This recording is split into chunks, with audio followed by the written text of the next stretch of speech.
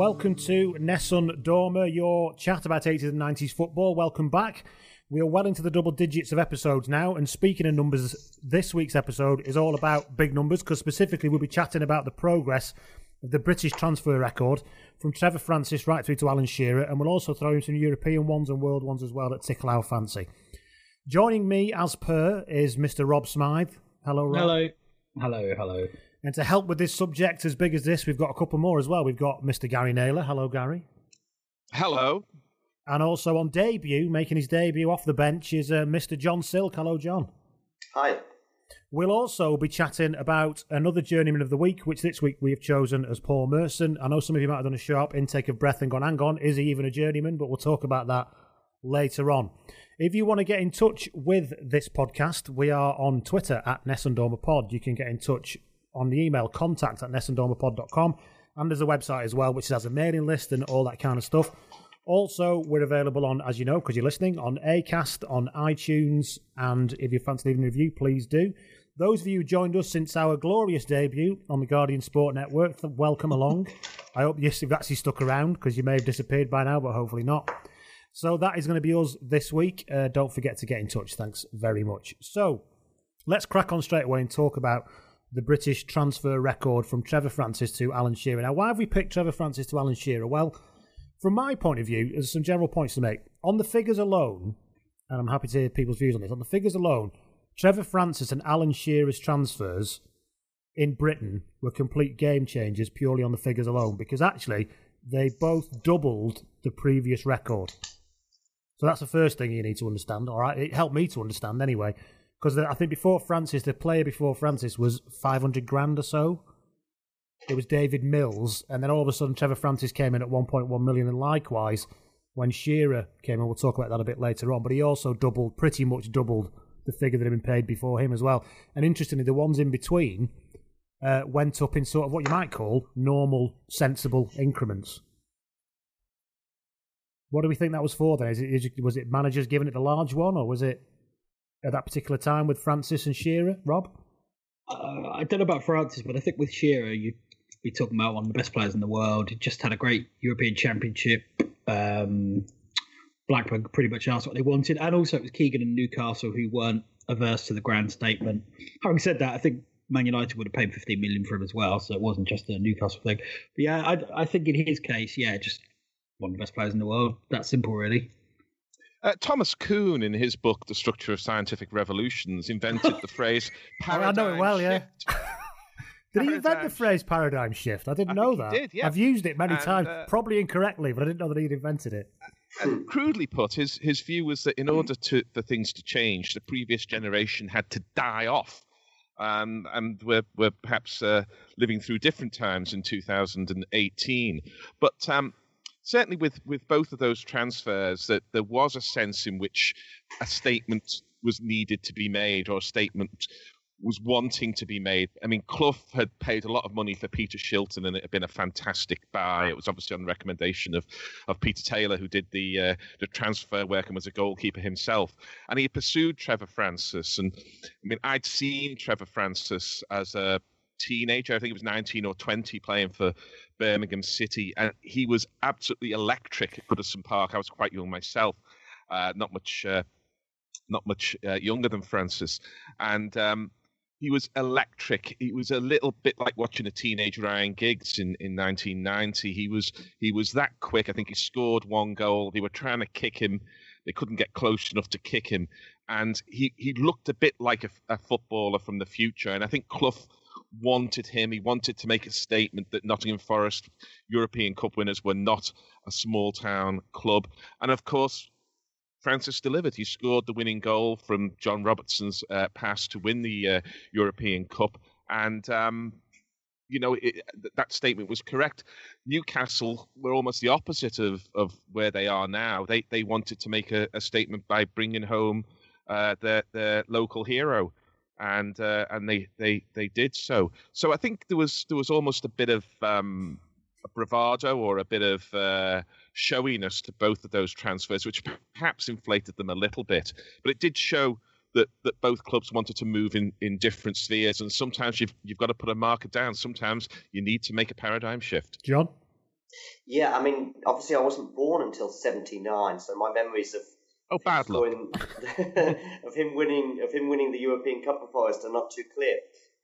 My memories of him were far greater when he actually sort of started working on ITV, I think in the late 80s, early 90s, and as a commentator, he was someone who just seemed to have a permanent cold. Yeah, that is true, actually. Yeah, sort of a blocked up nose. That was the one thing I had about him. And I also just discovered today that he was actually purchased 9 months before I was born. So I don't know. Pretty much, he was bought when I was conceived. Pretty much. So that's a nice little thing. two big things happened that summer. Yeah. So go on, Rob. One quick point on Shearer also is that for the first time in '96, there was all kinds of money floating around. Mike Gibbons, who's been on here before, knows more about it, but I think the TV deal was re-signed in '96, and it went through the roof. So there was a lot more money to play with, basically, and we saw that with other clubs. I think like Middlesbrough buying Ravanelli. I know it wasn't 15 million, but I think that's another reason why Newcastle were able to spend so much over the record. What you do learn when we look at it as well is that once you ring the bell, it can't be unrung. Transfer fees never go down. So once you've made that double leap in a fee, like it happened with Francis and like it happened with Shearer, it's almost like then that's the price. You cannot pay anything less than that price. Sorry, John. Yeah, no worries. Of course, my memories of Shearer are much clearer, and I think I pretty much agree with Rob that there are some that stand out for being the best players pretty much in the world at the time. I mean, Shearer being one of them. Also, there was this whole euphoria around the time of Euro '96, and I think along with probably Ronaldo, the Brazilian, the slightly larger one at the time, these were probably the two top strikers in the world. Stan Collymore, as good as he was, who held the record before him, probably wasn't quite in that bracket. And then suddenly you also had this thing until about the Klinsmann signing, I think, of '94, seemed to be a sort of a benchmark moment of where the Premier League was now on a par with La Liga and Serie A in terms of being able to attract the world's best stars and therefore actually also keep their best players, as opposed to Gaza and David Platt, of course, who left these shores in big bucks deals. Now it was a case of Shearer going between, obviously, two Premier League clubs. And actually, just one other thing. Shearer, on the list, I think Shearer is the only one that was a world record as well as the British record. That's which right, kind of reflects that point. Yeah.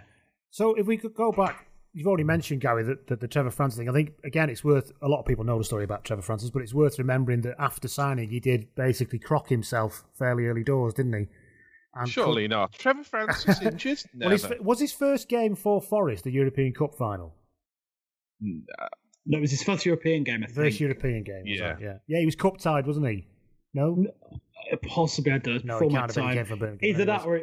I don't know whether they had different cup type rules then that you could only play after a certain time. I know he couldn't play till the final anyway. And yeah, maybe he's just injured. He came in and he took Martin O'Neill's spot on the right side of midfield, which Martin O'Neill still is quite, well, I don't say bitter, but obviously still has a regretful feeling about, shall we say. But as you say, Gary, then when he was called upon to... Clough always made a very big point about... always made a big point with Shilton that's saying it doesn't matter if you don't notice him for 4 games, because when you have to notice him, he'll do what I've paid the money for him to do.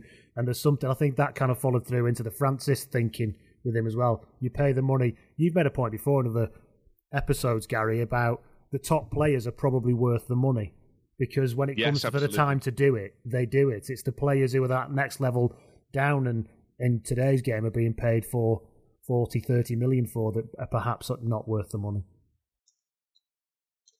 So after... Yes, I think there's plenty of that, and I mean we don't want to just focus on that one game or that one goal, but it was extraordinary that the British record transfer fee was the man who scored the winning goal in the European Cup final, and it was a fine goal. I mean, Robertson made that yard of space that he was probably the best in the world at that time, slung in across, but Francis, as they say, had a lot to do, and he got his head on it and he got it controlled. He got it into the top corner, and that was the one goal he needed to win. And, for younger listeners, yes, Nottingham Forest did win the Champions League twice. Yeah, I mean, I actually was during today, as I was making a list of these, these record deals, it was kind of surprising, actually. I made a list of hits and misses, and I would say 80% probably fell into the hit category. I think we often remember the misses. I put Trevor Francis in the hit category. as someone who doesn't remember him playing for Forest, but purely for the fact that he scored the winning goal in the European Cup final. That point about the European Cup final, have you seen the I Believe in Miracles documentary that Johnny Owen made about Forest? Yeah. It's really worth a watch anyway. But there's a great scene at the end when Martin O'Neill sat in the studio with Clarence Seedorf. And is it Cannavaro? Oh, yeah. And he says, you know, in that brilliant accent, he's going, how many European Cups have you got then? You know, he said, because I won 2, you know. And he sat there with those big, thick glasses on as he has it. It's a wonderful moment. Seedorf won about 12. Yeah, with about 14 different clubs. Yeah. Hey, Journeyman of the Week, Clarence Seedorf, maybe another week, maybe. There's one thing that we haven't spoken about with regard to the paradigm shift of Shearer's You're transfer sticking with fee. this, aren't you? Go on, yeah. I am. And it's another paradigm shift because the Bosman ruling was coming through. But for a long time before the Bosman ruling came through, I think at the end of 95 and into 96, there was a sense that things were awry with the transfer system. It was never going to carry on the way it was. And therefore, it was quite difficult to know the landscape of future transfer fees. There were tribunals, there was talk of a multiplier of the player's salary, and there was all this kind of stuff that was there. And it was a strange time. There was no transfer window, of course. And it was kind of hard to get a grip on what a player's true value was before things after 3 or 4 years settled down and we understood freedom of contract for players and players moving after the Bosman ruling. But certainly through most of the 90s, Bosman was, if not through Bosman, then certainly through a ruling as to the legality of the retain and transfer system, which I think is what it was called. It sort of hung like a shadow over football in general, and nobody quite knew where the transfer market was going. Yeah, I mean, I tell you what I always think is kind of amusing is moving on from Francis, perhaps anyway, towards Brian Robson, was the parading of the players, which of course we see even in grander scale today with players like Alexis Sanchez recently and Cristiano Ronaldo and other players that can't even juggle a ball in the Bernabeu. The parading of Brian Robson, I remember, was always an amusing one as he's on the pitch signing, I think, before a game. Maybe Rob can shed some light on that particular signature. And I always remember, or I've seen videos of Ron Atkinson not only parading him, saying, this guy's not even a gamble. This guy's not even a gamble. And I always think that's a particularly interesting thing because we do sort of wonder if these things are going to be a gamble. And I'm sure we're going to come to a few misses in the near future. But I always thought the parade is such a funny moment in the signing of these big guys. Yeah, they actually, you're right, he went on the pitch with a perm and a gold pen. Which is funny enough, I think they beat Wolves 5-0 that day, and I think Sammy McElroy, who Robson was going to replace, pretty much scored a hat-trick. Yeah. But yeah, you're right. He did. Atkinson said exactly that. He's not even a gamble. This fella's pure gold. And yeah, he was right. Talking about the parade, didn't Clough turn up for France's signing from a game of squash? Wielding Yeah, a I think squash so. racket, everyone. Yeah, a bit like the cricket bat that the guy Yeah. has in Spinal Tap. Yeah. I've seen a new transfer paraded, and I can't recall who it was, but I think it was at Stamford Bridge, and it may even not have been a new transfer. It may have been a contract renewal where at halftime they brought the desk onto the pitch in order to get the photo op. That can't be true. They did It's that. absolutely true. They certainly did that with Brian Robson. Carrying a desk and a chair onto the pitch so the player can sign it on the pitch, of course being roundly booed by the away fans. They did that with Brian Robson, Rob, did you say? Yeah, I'm pretty sure they had a really crap like school desk. Yeah. On the That's pitch. amazing. Was it And G that before plan? the game, not half I time. don't know if there was any chewing gum stuck underneath it. A G plan desk from Rob. MFI. Yeah. Rob absolutely must tell the Howard Kendall story with the clock because you tell it so well. What? Sorry, Where the clock went back. don't- Didn't you tell the story? not I know of. It was a transfer deadline, and I think it was Kendall. It may be an apocryphal story, and it was the times where they were faxing through, and faxes were broken or something, and they were. That was they about were a year ago. They were still doing faxes about a year ago. I said, how can we still be using fucking faxes at this day? This must be a record, Gary. You've gone 20 minutes. I think it's on Kendall's orders. You got 20 minutes into the pod without mentioning Everton. Well done. Yeah, well done, Gary. It's a paradigm shift.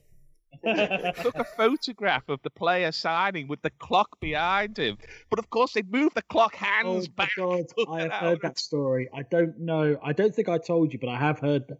Yeah, you're right. So that they could con them. That's right. That's brilliant because you're right. They faxed it to the league and they wanted to show that they had. I forget the details. That's a fucking brilliant story. And you're right. That did happen. They faxed the photo or something, and they had wound the clock back. Yeah.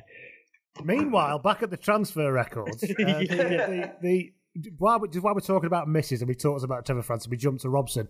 It's only fair to say the next record transfer after Trevor Francis, of course, was Steve Daly, who went from Wolves to City for 1.4 and a bit million, who I think is probably the most resounding miss, the biggest missing of a sitter, if you're going to put it in football terms. I think he's been voted in polls regularly as the biggest waste of money in English football.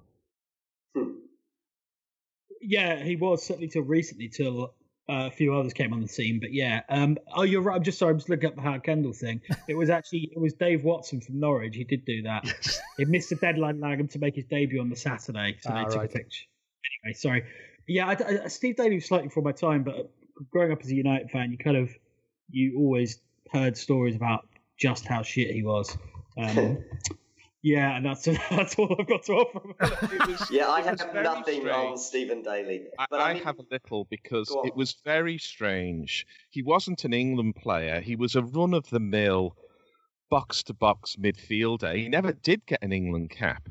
And there was a kind of bidding war, and it was all being punted in the papers. There may have been a kind of proto-agent in the background in the days when agents were very, very new who was doing all of this. And the numbers kept going up and going up and going up, and it ended up at £1.4 million. Now, not everything in football in those days, or indeed in these days, is absolutely, shall we say, pure and whiter than white. And one looks back on that and thinks, well, it's all very strange. There was accusations, I think, between Peter Swales and Malcolm Allison that both of them were bidding it up. It was symptomatic of the time. One was against the other. It seems that there may have been more than met the eye, and it may have been egos. It may have been something else. But he wasn't a £400,000 player. Never mind a £1.4 million player. It was symptomatic of everything about City under Allison and Swales. I think that basically massively inflated the price for a player who probably wasn't worth it. Then blamed each other.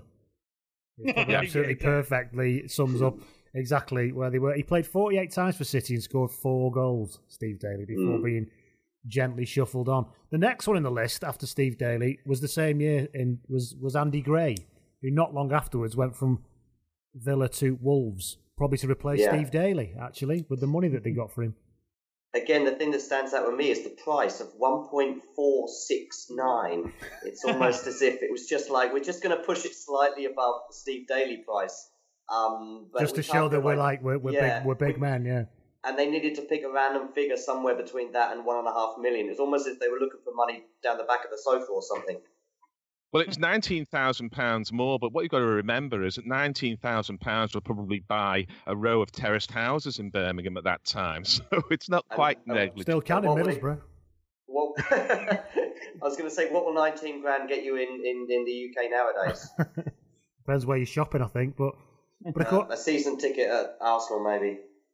But he went to Wolves. He played 133 times and scored 38 goals before, of course, Gary moving on to Everton, and we covered that season a few episodes ago. But I think that Andy Gray was a double player of the year, because I think he was both young player of the year and player of the year before he made that move. So he was an established star, and it was at a time when you just expected Scottish forwards to arrive at English football and do amazing things. And that lasted for decades, really. It wasn't just a kind of fad. And Andy Gray, in some ways, might have been kind of the last of them, or perhaps it was Maurice Johnston, who knows? Just to pick up here the point that it's a misconception sometimes, because so much is made about Trevor Francis being the first £1 million footballer, that people think he was the first £1 million footballer in the whole world, and he wasn't. There've been a number of a couple of £1 million transfers prior to it happening in Britain. The most recent one before Trevor Francis in 79 was Paolo Rossi went from Juventus to Vicenza for 1.75 million. So it actually took until 1986 before a British club caught up with what the Italians had been spending 10 years earlier in 1976. Interestingly. But I mean, obviously, then after Andy Gray, Paolo Rossi was all right, wasn't he? Yeah, he wasn't too bad. And then the two world record transfers after Rossi to go into the international arena for a while were both Diego Maradona in 82 and 84. He wasn't too bad either. He wasn't too bad either. And then the next one, of course, we've done Andy Gray. The next one after Andy Gray was Brian Robson, and that was a waste of money, wasn't it, Rob? Yeah, it's weird. A club of that stature to be close to a one-man team it's not unprecedented, but it's pretty rare. And there were some bloody good players at United, but when Robson was missing, it made such a difference. I think they would have won at least probably one title, actually, had he stayed fit. Everyone talks about 85-86 when they won 10 games in a row, but actually that wasn't the missed opportunity because they'd gone long before the end of the season. It was 83-84 when they famously beat Barcelona, including Maradona. A few days later, they beat Arsenal 4-0 to go top, and they looked great. And it was late March, they were flying, then Robson got injured and blah, blah, blah. But no, he was just an unbelievably good player who could do pretty much anything. Yeah, my father was very dismissive of Brian Robson. I'm somewhere in between. He dismissed him like this. We heard, and Rob's already mentioned it, all the injuries, and the injuries are kind of part of the mythology of Brian Robson. And I remember my father turning around saying, "Well, if he didn't play like that, he wouldn't be injured all the time, would he?" And his point was one, and it picked up on something that Bob Paisley said about Liverpool players. He said, how come, you can go through a whole season? They selected 12 players, didn't they, in 81-82 and won the First Division title. He said, how come the players don't get injured? He said, well, we don't pass the ball to them where they're going to get injured trying to get the ball or something along those lines. And this gung-ho Captain Fantastic style, it looks reckless, and it was reckless. And I don't think it's legitimate to separate Brian Robson, the reckless player, from Brian Robson, the player who was injured and therefore underachieved in terms of trophies in a career. And is it, and this is controversial, is it the case? Well, this bit's the bit that's controversial. Okay, yeah, go on. Did Manchester United need to lose that iconic figure, the Captain Fantastic, all that kind of stuff, in order to make that breakthrough and win the title at last? No, that's absolute horseshit.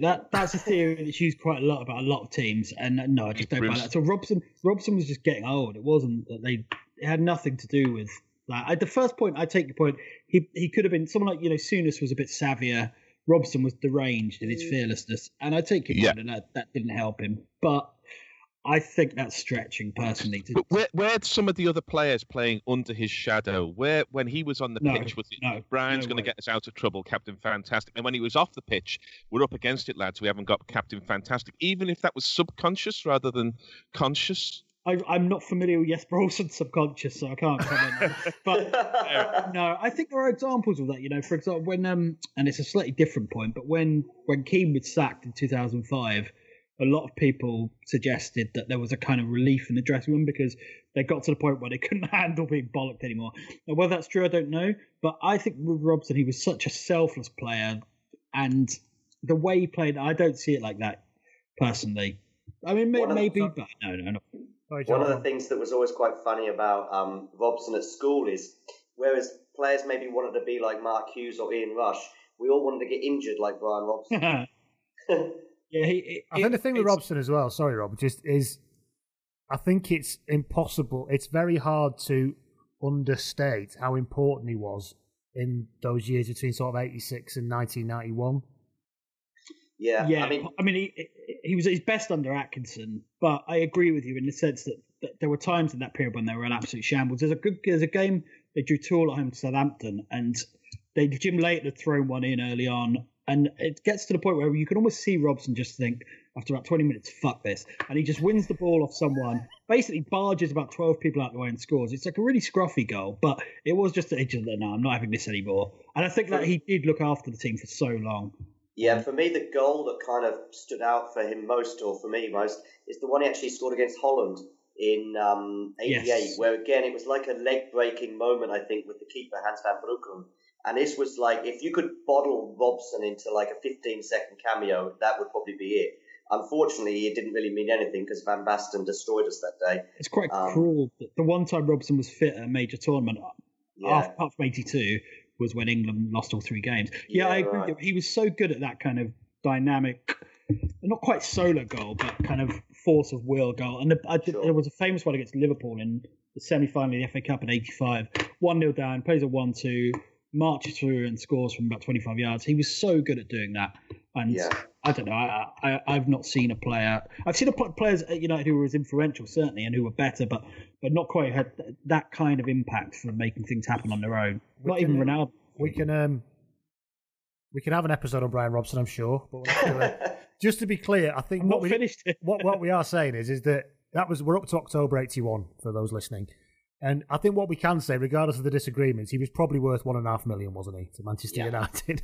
The next one was also involving Manchester United, but it was going the other way. It was Ray Wilkins in 1984 who left Manchester United to go to Milan for the same price, actually, for $1.5 million. Yeah, I think he falls into the hit category as well. I would suggest, I think maybe Rob would have a better understanding than I would, but I think he was one of these rare English players that kind of adapted to life outside of the UK. Yeah, I think that's quite important, actually, and we'll see that later with David Platt as well. I don't know that much about Wilkins' career in Italy, but I get the impression that, he did absolutely fine. He actually, funnily enough, most of the Italian clubs all wanted Robson that summer, and he almost went to Sampdoria in some really elaborate player exchange deal that involved Brady and Francis. And I think Milan wanted him as well, and in the end, when that wasn't going to happen, they bought Wilkins, a completely different player, but yeah, I think he did a perfectly decent job, as far as I'm aware. Well, he had 3 years solidly at Milan, 73 appearances, so obviously he was a regular starter over there and everything went probably fine. The style of game probably suited him over there as well, the pace and everything. Yeah, maybe more than Robson. Yeah, Wilkins for me at Chelsea and at Manchester United, he wasn't my kind of player at all, and it's no surprise to me that he prospered more in Italy where the game was slower. To me, if a midfield player is slowing the game down in English football, then with a handful or maybe even fewer than that exceptions, they're not actually helping, they're hindering. And Wilkins always seemed to want more time on the ball. He always seemed to be playing 10 yards too far back, too far inside his own half. I felt, I wanted an all-action player. I mean, obviously, his rival was Peter Reid, and I can give you this stat off the top of my head. There's a bit of Rob Smythe here, because Wilkins got 86 caps for England and Peter Reid got 13, but Peter Reid got 2 titles and Ray Wilkins didn't get any, and certainly not in England. And I think there's something in that, because often, especially at that time, players who were slow in English football were kind of lauded as being technical when actually they were just slow. And, however, I didn't really care for Ray Wilkins, although he did play better for England after he'd had that time in Italy. I think going to Italy improved him, but I think it was an environment in which he was more suited to his style of play. To go back to however, though, Peter Reid and... Another thing they had in common was that they both got caught on camera saying something absolutely brilliant. There was one the other week that we did, Peter Reid accusing the Sunderland players of being as weak as fucking piss after they were 2-0 down to the... But also, do you remember when Ray Wilkins, after the Holland qualifying game against England, when Ronald Koeman... Well, Ray Wilkins thought Ronald Koeman should have been sent off. Yeah. And basically, the ITV guy said, and that's the end of the show, goodbye. And as he was moving his microphone away, Ray Wilkins said that C word should have been sent off. Literally, as the closing credits were coming on. And of course, he threw the ball at the referee, didn't he, to get sent off for England? In 86, yeah. Sorry, John. Yeah, that's right. In 86 as well, there's another great one of those sort of slow motion things I've seen in I think it's in the Hero video, where Maradona's just destroyed England with the correct goal, let's say. When you can just see a slow motion of him going, fuck off, like this, which is just so funny, as Peter Reid has obviously been turned inside out by the best player in the world at the time. So, just to give you, by way of comparison, Ray Wilkins went to Milan for 1.5 million in 84. Maradona went from Barcelona to Napoli in 84 for 5 million. Arguably, the difference should have been larger in terms of price, but there you go. Moving on from Wilkins, then we're back at United. May 1986, for the British transfer record, was Mark Hughes going from Man United to Barcelona. Venables signed him at Barcelona, Rob, is that right? Yeah. So Lineker, Hughes was done early, but it was to join after the 86 World Cup, which is when they signed Lineker as well. So, yes. Hit, miss, John? It's a huge miss. I would say miss, yeah, but I think he had a loan spell at Bayern Munich, which I think was a bit closer to the hit category. Absolutely. But Lineker was largely a miss too from memory. I remember him getting stuck wide right by the then coach Johan Cruyff at the time, and I think neither of them kind of worked out. I've also seen sort of some grainy footage of Mark Hughes learning Spanish in a classroom, which is a sight for sore eyes. I think obviously both of them kind of didn't really work out. But his loan spell, and then when he came back to United, I think I certainly had some skepticism, but he proved my curiosity wrong, because I think he was, as good as he was before. Better, arguably. I think that's a bit harsh on Lineker. I know what you mean. He ends up playing wide right under Cruyff, but he had a really good first season, I think, under Venables. And his record was pretty good. But also he integrated himself more than Hughes as well, which is goes back to what you were saying about Wilkins. Was it Michael Owen when he went that he was still going to buy the Daily Mail from the shop round the corner and stuff for 8 months and didn't understand a word of Spanish apart from beer or something? And I think Michael Owen lived in a hotel throughout and sort of complained recently in an article about how he wasn't given any sort of assistance really in trying to find somewhere to live. He really is a diabolically unpleasant man, isn't he? God bless him. So that was anything else on Hughes? So, yeah, that was 2.3. Sorry, Rob, yeah. No, just they've done absolutely nothing to do with the go to Barcelona. But I think if you ever do a thing on a list of great big game players, he would be right up there. That's the thing I remember him for most. You just want to mention the volley against Oldham again, don't you? Oh, does that count? I mean, the other thing with the Hughes and Lineker thing is I would imagine one or both would they have started the European Cup final that Barcelona? No, that was the year before. So Archibald started, and I think he was taken off. And he always says if he'd stayed on, they would have won. There's quite a bit, just a quick thing on Lineker. There's a thing on YouTube where he's in the studio for the World Cup final in '86. Argentina beating West Germany, and at that point his move hadn't gone through, and I think Des Lynam is talking to him about it, and then I don't know if Venables can't be there, but anyway, and after a while they kind of tiptoe around it, and Laurie Menemy just thunders in like, the lad's under contract. He's just had enough of the complete disrespect. It's really funny. 2.2 million for Gary Lineker, who'd scored 40 goals in the previous season and was the World Cup's Golden Boot. 2.2 million. I mean, just putting it out there, Gary. Yeah. I think he's still underrated, Lineker. Oh, I think so too. Better link player, much better link player than people remember, and just again a big game player, but so mentally tough. This is the thing people don't remember about him. Physically so brave, never pulled out of a challenge, went for every single ball. Almost like Brian Robson. But did so cleverly, not recklessly. Then afterwards, we're still on Welsh strikers, actually. 2 Welsh strikers on the trot got the British transfer records. Next was June 87. Now, again, by way of comparison, in 87, Ian Rush went from Liverpool to Juventus for 3.2 million. We'll come back to that in a minute. But in 1987 also, Ruud Gullit went from PSV Eindhoven to Milan for £6 million. So that was in the same year. Again, I mean, you could not a bad signing.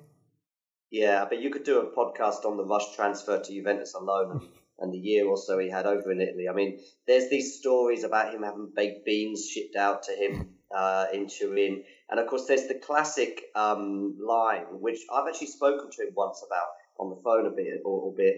And it was the classic line about living in Italy was like living in a foreign country. Yeah. Yeah, it's not true, is it? It's not. It was actually a Dalglish line, because I spoke to him about this, and I said, what about this? And he said, actually, it's not me. I never said that. Dalglish joked about it, I think, in a press conference, and over the years, it kind of just stuck on him. Yeah, it's quite interesting that happened, though. It shows that in the old days that something could take on a life of its own like that, whereas now, of course, the PR has shut that down straight away. Yeah, and someone would be sacked probably. But, yeah, thank goodness fake news is gone now. We haven't got to worry about that anymore. Well, as I sit here doing this podcast, and obviously people listening will know that we are all not in the same room because we live in different parts of the country. The part of the country I live, I actually live in Ian Rush's hometown. And he was actually at my kid's high school last week giving out awards at the high school awards evening, of which there's still about 30 of his extended family attending because he was one of quite a number of brothers and sisters, Ian Rush. He's from Flint. My brother worked in the Dole office in Flint, and they used to sign on the Dole. Yeah, there were two of his nephews. Absolutely, two of his nephews were in my year at school. Both of them extremely good footballers in that local footballer sense. Not anything like him, but still extremely good footballers. When you Rush is. I thought I'm going somewhere else. Both of them extremely. Anyway. But Rush was a fantastic footballer, and I thought about this afternoon. I was trying to think what he had that made him different, and I mean, he had a bit of what Harry Kane had. His of face in the penalty box was just fantastic. I remember him scoring a hat-trick, I think in a televised game against Aston Villa, and I remember turning to whoever I was watching it with and said, he scored 3 goals, and he was standing still in order to score all 3 goals. I mean, how do you do that? Well, you just have that almost instinctive appreciation of space in a crowded penalty box. But I think the other thing that Rush had is that over, say, 20 yards, he could take a yard out of any defender, almost any defender anyway. He was very, very quick. But he also had the ball being supplied by Souness or Dalglish, so he was getting the ball perhaps half a yard earlier as well. And he was also he read the game extremely well. We often talk about reading the game from a centre-half's point of view, reads the game well, or sometimes a midfielder. We don't often talk about forwards reading the game well. Harry Kane reads the game well, and so did Ian Rush. And you add those bits together, the passing coming from Dalglish and from Souness and others, but those two in particular, his physical pace and his ability to read the game. And all of a sudden, he's 2 yards ahead of any defender in the days when the offside trap was being played all the time. And to spring the offside trap was no easy matter. Well, that's how you score 49 goals in a season, which was much harder to do then than it is to do today. He was an extraordinary player. And I don't think we give enough credit when you ask players the greatest strikers of the last 50 years, and they'll come up with Jimmy Greaves and John Charles and so on. I bet Ian Rush doesn't often figure in those top 10 lists, but by God, he should do. It's anti-Welsh discrimination again. Sorry.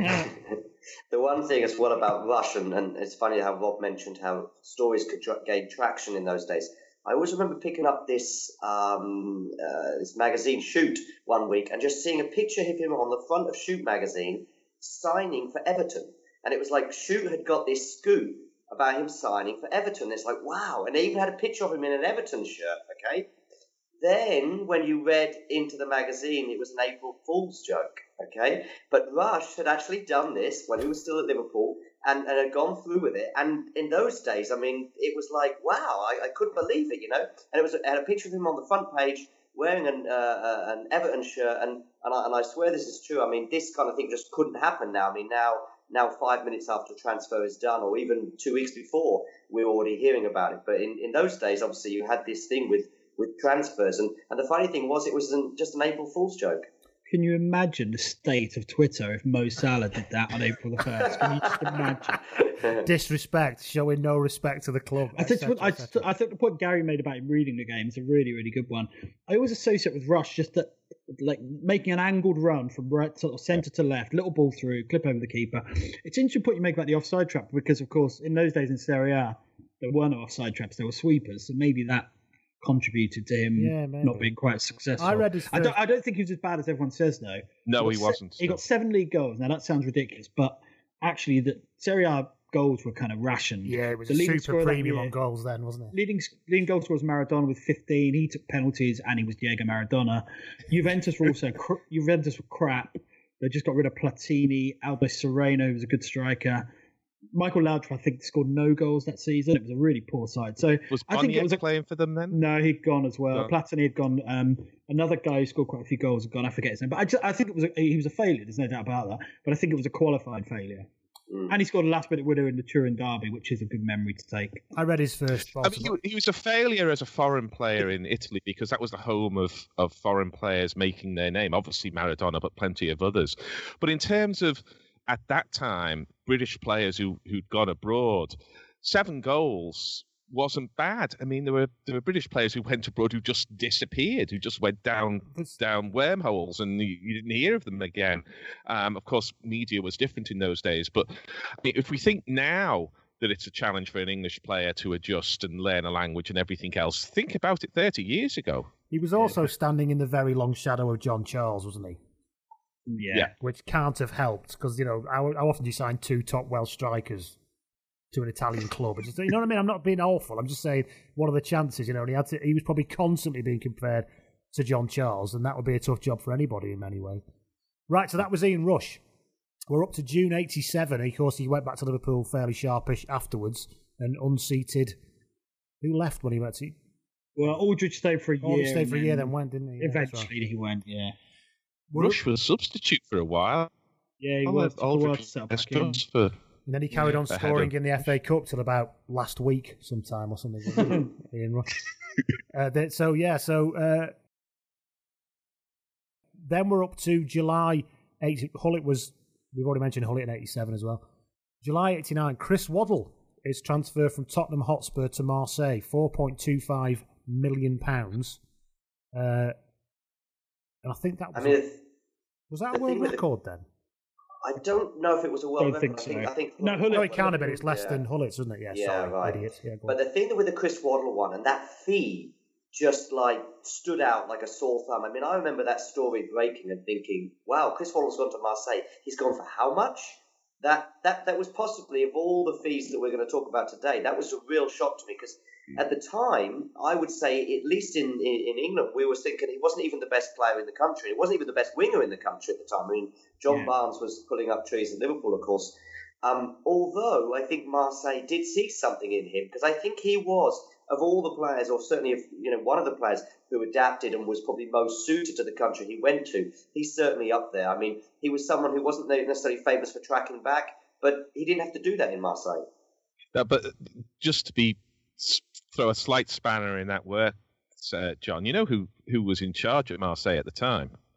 Well, I know who was the president at the time, of Bernard Tapie, but who was the manager? Exactly. No, that's what I'm thinking, Bernard Tapie. See, so there was an element of 4.25 million, and there's 4.25 million. I mean, yeah, that's true. I mean, with one or two people like that around you, you never know where the money's coming from, or even where it's going or ending up. Again, you talk about people talking about great players of the past 30 years in Britain. Not, Waddle's name doesn't come up that often, does it? No, it doesn't. It's not front of mind, is it? Which is amazing, really, because he was such a good player. I suppose part of that is because his best years were abroad, but also in a country where I assume I can't remember any coverage of the French league. So there's that kind of out of mind to an extent. And of course, the other thing is that he didn't play much under Taylor, which is very weird. And there was always, everyone remembers John Barnes as having a mixed England career, apparently, but Waddle was subject to the same criticism most of the time, that he doesn't do it. But they would always say that it was because England played 4-4-2, it was that kind of back and forth. So I think I understand why he's not remembered, but I think he should be. Yeah, there are some fantastic YouTube compilations of him at Marseille, which you wouldn't have. I think you didn't see them at the time, and to watch them now, it's really good. Sorry, John. Hang on, go. He certainly had his best years there, but I remember him coming back to Sheffield Wednesday, and both him and Peter Beardsley in the early '90s or early to mid '90s, and I think Venables was very interested in one or both in his team, but I think maybe Waddle was just that bit too off, because the beginning of the Venables era, Beardsley was sort of featured heavily, even more so than Teddy Sheringham at the time as the sort of number 10 role. But back to Waddle and his time, a lot of people, of course, remember the Italian 90 penalty shootout, but he was also involved in another penalty shootout defeat for Red Star. Of course, when they lost to Red Star Belgrade. Did he take a penalty? No, he didn't. No, he only ever took one again for Sheffield Wednesday at Wolves, and he missed that as well, and he lost a shootout. There's something in that, though. There's something in that, because I remember seeing Waddle play a couple of times for Tottenham, and he was a curious player in many ways. There was a shuffling gait. There was the head down sort of a lot of the time. It was the lurch. He had a lurching start to his run, didn't he? It was incredible. The sausage factory as well and all the rest. Yeah. And when I saw him play, he really was the kind of player who looked fantastic on YouTube, had YouTube been around, but not so good when you're actually there, because he hugged the touchline and he literally waited for someone to give him the ball, and then he would have an on switch which would take him down the line, or he'd cut inside, or he'd have a shot or something. But you got very, very little out of Waddle when you did not have the ball. It wasn't just the not tracking back. It was not even keeping a shape. I mean, Guardiola would never have had him because he had no discipline at all in keeping a shape. He'd just stand there on the touchline saying, come on, lads, give us the ball. And I think that shows a little bit in those penalty shootouts. And when you compare him to John Barnes, who was sometimes said to be, a weak character or, didn't do it for England, Barnes, when I saw him play for Liverpool, dominated games. He demanded the ball. He was the focal point. Things were going through him. Whereas Waddle was quietly on the touchline, waiting for a chance to make something happen. And then when he had the ball, he was terrifying, of course, because he'd run at you and he'd go off both feet. But for 20 minutes, you could forget he was on the pitch altogether, and then he'd come alive again.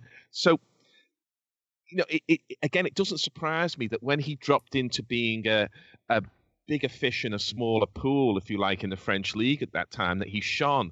Because when he was sort of a player who was at a high level but not at the top level, I don't think that suited his personality. Maybe that's why he didn't get the England caps. Maybe that's why he hasn't got the trophies, and maybe that's why he succeeded in what was and still is to some extent a slightly secondary league compared to the big three leagues in Europe. The thing I would say against that is two of his finest performances. One was against AC Milan, who were back-to-back European champions. He put them out and almost scored an astonishing goal when he ran from his own half. But also, the World Cup semi-final of Italia 90, he plays centre-mid against West Germany, and he's absolutely brilliant. However, I take your point that when he was on the right, it was a different role. Just one thing on Waddle and Sheffield Wednesday, there's a lovely line he came up with or observation in an interview with Graham Hunter. He said that when he was at Sheffield Wednesday and he'd hug the touchline, like you said, when the ball would come to him, he would hear a collective clack, which would be a load of people standing up in anticipation, and you just hear these plastic seats thudding, which I thought was really nice. And of course, when we're talking about Waddle, of course, he never took a penalty in his life. He took one or two penalties, but never a penalty. Yeah, it was a great one. He still says penalty to this day. He still does. No one's picked him up on that. No, you never hear someone just sort of tap him on the shoulder and say, hang on, mate. Graham Taylor was amazing for mangling every foreign name he had to say. Babito, Zidane. He was just, like, nobody said to him, look, Graham, before you go on next, just this is how it's said, mate. Do you know what I mean? But anyway, we'll have to leave that there. We're up to 1989. Well, Everton's current manager is Sam Allardyce, of course. We're up to 1989, so before we get into the 90s, I'm going to take a break there from the transfers. I'm going to talk about our journeyman of the week, which is Mr. Paul Merson. Interesting, as a bit of a coincidental, really, I suppose, is that a bit of trivia about Paul Merson. He's actually, did you know, he's from the same part of London as Cyril Regis is? They're both just random trivia, but they're both from Harlesden in northwest London. I know that because that's where my wife is from, so I know everything about the footballers that are from around there. And so Shane Ritchie, if you want to go into that. I saw a bit of a story about Paul Merson. I saw Paul Merson when he was at Middlesbrough. Because I went to the Coca-Cola Cup semi-final. You like this, Gary? Where they beat Liverpool 2-0 to get into the final. He scored 15 goals that season at Middlesbrough, Merson, and he scored the first penalty, and then Marco Branca. Do you remember Marco Branca? Mm-hmm. He scored the winning goal, and I remember that got them into the final, which they lost, obviously. But I remember Karl-Heinz Riedler nearly scored a bullet header in the last 5 minutes. If that had gone in, they'd have been out on the away goals, I think. So it was and interestingly, the reason why I'm telling that story, one, because I was there and it was interesting to see him, and he had a really good season at Middlesbrough. But he went to France '98 after that, and I think he's one of came on against Argentina, yeah. Yeah, and scored a penalty, didn't he, when they lost? But wasn't he? When Middlesbrough weren't in the top division then, were they? They got promoted in 97-98, so they were going into the top division. Yeah, that was it. So he's one of the last. Is he one of the last people to play for England who wasn't an outfield player who wasn't in the top division at the time? He must be. Probably. Kevin Phillips would have done as well a year later. There's quite a good story about it. Merson tells it better, but he said that when he'd had a chat with Eileen Drury before the game, and it was something like she said, basically, you're going to score a penalty tonight. And apparently when he went up to take it, He said the goalkeeper's like trying to intimidate him, and he was just like, "Forget it, mate. Ireland's got my back. It's going in." He tells it better than that, but anyway. Yeah. Story about Merson is back in the late 80s. I worked for Dorothy Perkins. Yes, I was a merchandiser, and our director, a guy called Marvin, was a season ticket holder at Arsenal, and he knew I was an Everton fan, and he's a director, and I was just a minion, on the floor at this point, and he came up to the desk, and I've got all these women. It was mainly women and gay men, and they're all looking at me and saying, "What's this director doing, talking to that kid over there or something?" And he said to me, "Are you going to Goodison?" I said, "Yeah, this is the Everton-Arsenal game going up." And he said, "Look out for this kid, Merson. I think he's going to be really something, real player." And then on Monday morning, you're all poring over the figures and you're trying to work out what the weekly sales take or something. Again, he comes up to me, says, "Right, I want chapter and verse. How did he play?" And all of this kind of stuff. And of course, Merson was a fantastic footballer, and you could see even in those teenage years that he was going to be quite something. He was a rare kind of English player because he had everything in his game. Maybe not quite as much as Gascoigne, but he could beat a man, he could play wide, he could see a pass, he could score a goal. He just about had everything going for him. And I know we'll come to this later, but I just want to make one other point before I hand over. Is that Merson quite rightly gets a lot of stick. We know he's had difficulties in his life, and we know he's not the most articulate of men. But for someone to have made two careers the way he has made two careers, one in football, one in broadcasting, which are very competitive, and to have done the whole lot really just off instinct is quite extraordinary. And I think he deserves credit for that. There must be, as we always think, there must be more to it than that. But maybe there isn't with Merson. Maybe that's the kind of footballer he was. He was instinctive. He was as good at 18 as he was at 28, as he was later at 38. And maybe as a broadcaster, it's all instinct. What you see is what you get. And I think he's almost a kind of singular figure in so many ways, Merson.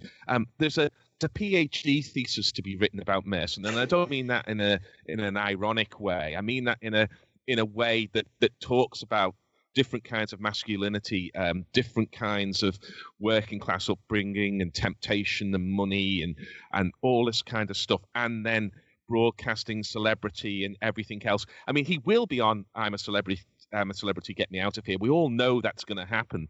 But when it happens, well, that's perhaps the only question that's left there. I mean, the other image, of course, we can't have a chat about Paul Merson without mentioning the the imitation. You know what's going on, probably. The imitation of him trying to down pints of lager on the pitch at Wembley. I think it was after the League Cup final was supposed to be. Yeah, I think it was. A few months later. And that's the first thing that springs to mind. He hates it now, doesn't he? And the hair. The hair that he had. The hair. He hates the mime now. He saw his son doing it and said it almost broke his heart, yeah. Yeah. The other thing that springs to mind with him is not just the hair, but a guy who would strike the ball, and he seemed to score more goals off the post than anyone else I can remember. I don't know why. Maybe there's no stats to back me up on this, but what the hell? I just remember so many shots of him that he would strike from just outside the area, and it would go in off the post. And I don't remember a player doing that so often. But the other thing, of course, is this, as you said, the hair being in his face. And one more thing, I think some of the players on the list today, when I was thinking about this, I'm not sure if they would necessarily be as successful in today's game. But I think someone like him in a 4-2-3-1, someone who could probably play in any one of the three positions behind the main striker, I think he'd adapt very well. Yeah, agree with that. And actually, there's a kind of parallel universe with Merson because he went to Borough from Wenger's emerging side. And the only reason he went was because Borough, second division Borough, were actually offering more money. And he said he was gambling a lot of the time. Like, seriously, that's why he went. And it actually had a really good season, Wenger's first. And you think the next year, Arsenal won the double, obviously went to another level, played football from the future.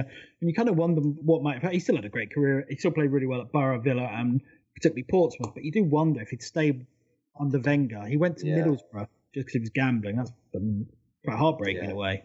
Yeah. Nothing against Borough, don't get me wrong, but Arsenal were a serious side. When I was I remember there's one particular thing I remember, and it always sticks in my mind about Merson, and I can't remember what game it was, but I know it happened. It was when he was at Villa, and the ball rolled out to him probably just about, 5 metres outside the D, maybe a little bit further back. And he basically just sort of, a kind of like, imagine hitting it with a chip with a golf club where you don't follow through, you just doof it into the foot. He did that with his left foot, and the ball floated over the top of the defence onto whichever the striker's was toe, and they scored. And I'll never forget, and the reason I remember it is because Alan Hansen then in the punditry thing did that classic thing about, if a Brazilian had done that, it would be, and all that stuff, hackneyed old stuff. But the main thing for me is that, in a way, just was a perfect picture of the kind of player he was. That point you made, Gary, about the instinct thing. You just saw this ball rolling towards him, and something in that split second told him, bang, I'm doing this, and it was perfect. And actually, I don't give enough credit because he's seen as almost like ultra 90s with the boozing and the gambling and all that. And I think the class is sometimes forgotten about, really. He had so much style as well. I think he was a player more than most whose performances were affected by his mental state as well. Yeah. When he was happy, he was a very, very good player. But there were a lot of periods in his career when he was struggling various vices, and I think that had an impact. We'll have to draw Paul Merson to a close there, I think, because we are running short of time. Can I just say one other thing is that I suggested Paul Merson, partly because I think he is a very interesting character. But you said, Lee, that the journeyman can be two definitions. There is the jobbing pro journeyman, but there's the man who travelled. And we ought really to list Paul Merson's clubs because it is an extraordinary list. Arsenal, Brentford on loan, Middlesbrough, Aston Villa, Portsmouth, Walsall, not for 2 games, 68, Tamworth, Whitton Athletic, Welshpool Town, and Carrow, which, Lee, I'll have to defer to your pronunciation. Kyra. There. In 2017, perhaps there's a bit of a celebrity coming out for 1 game. But, I mean, it's partly the background, the gambling and the stuff that goes on off the pitch. But there are very few players who had a career of that variety and traveling around, player. And I don't think he ever fell out of love with the game. He may have fell out of love with Paul Merson every now and again, but not with the game. There you go, everybody. Paul Merson. What are your memories of Paul Merson? Let us know at Nessun Dorma Pod. That brings us to the end of part 1 of our British Transfer Record special. It ended up becoming a little bit of an epic, so we split it across 2 episodes. I hope you enjoyed that first one. Part 2 will be coming along soon. Keep an eye on your subscriptions.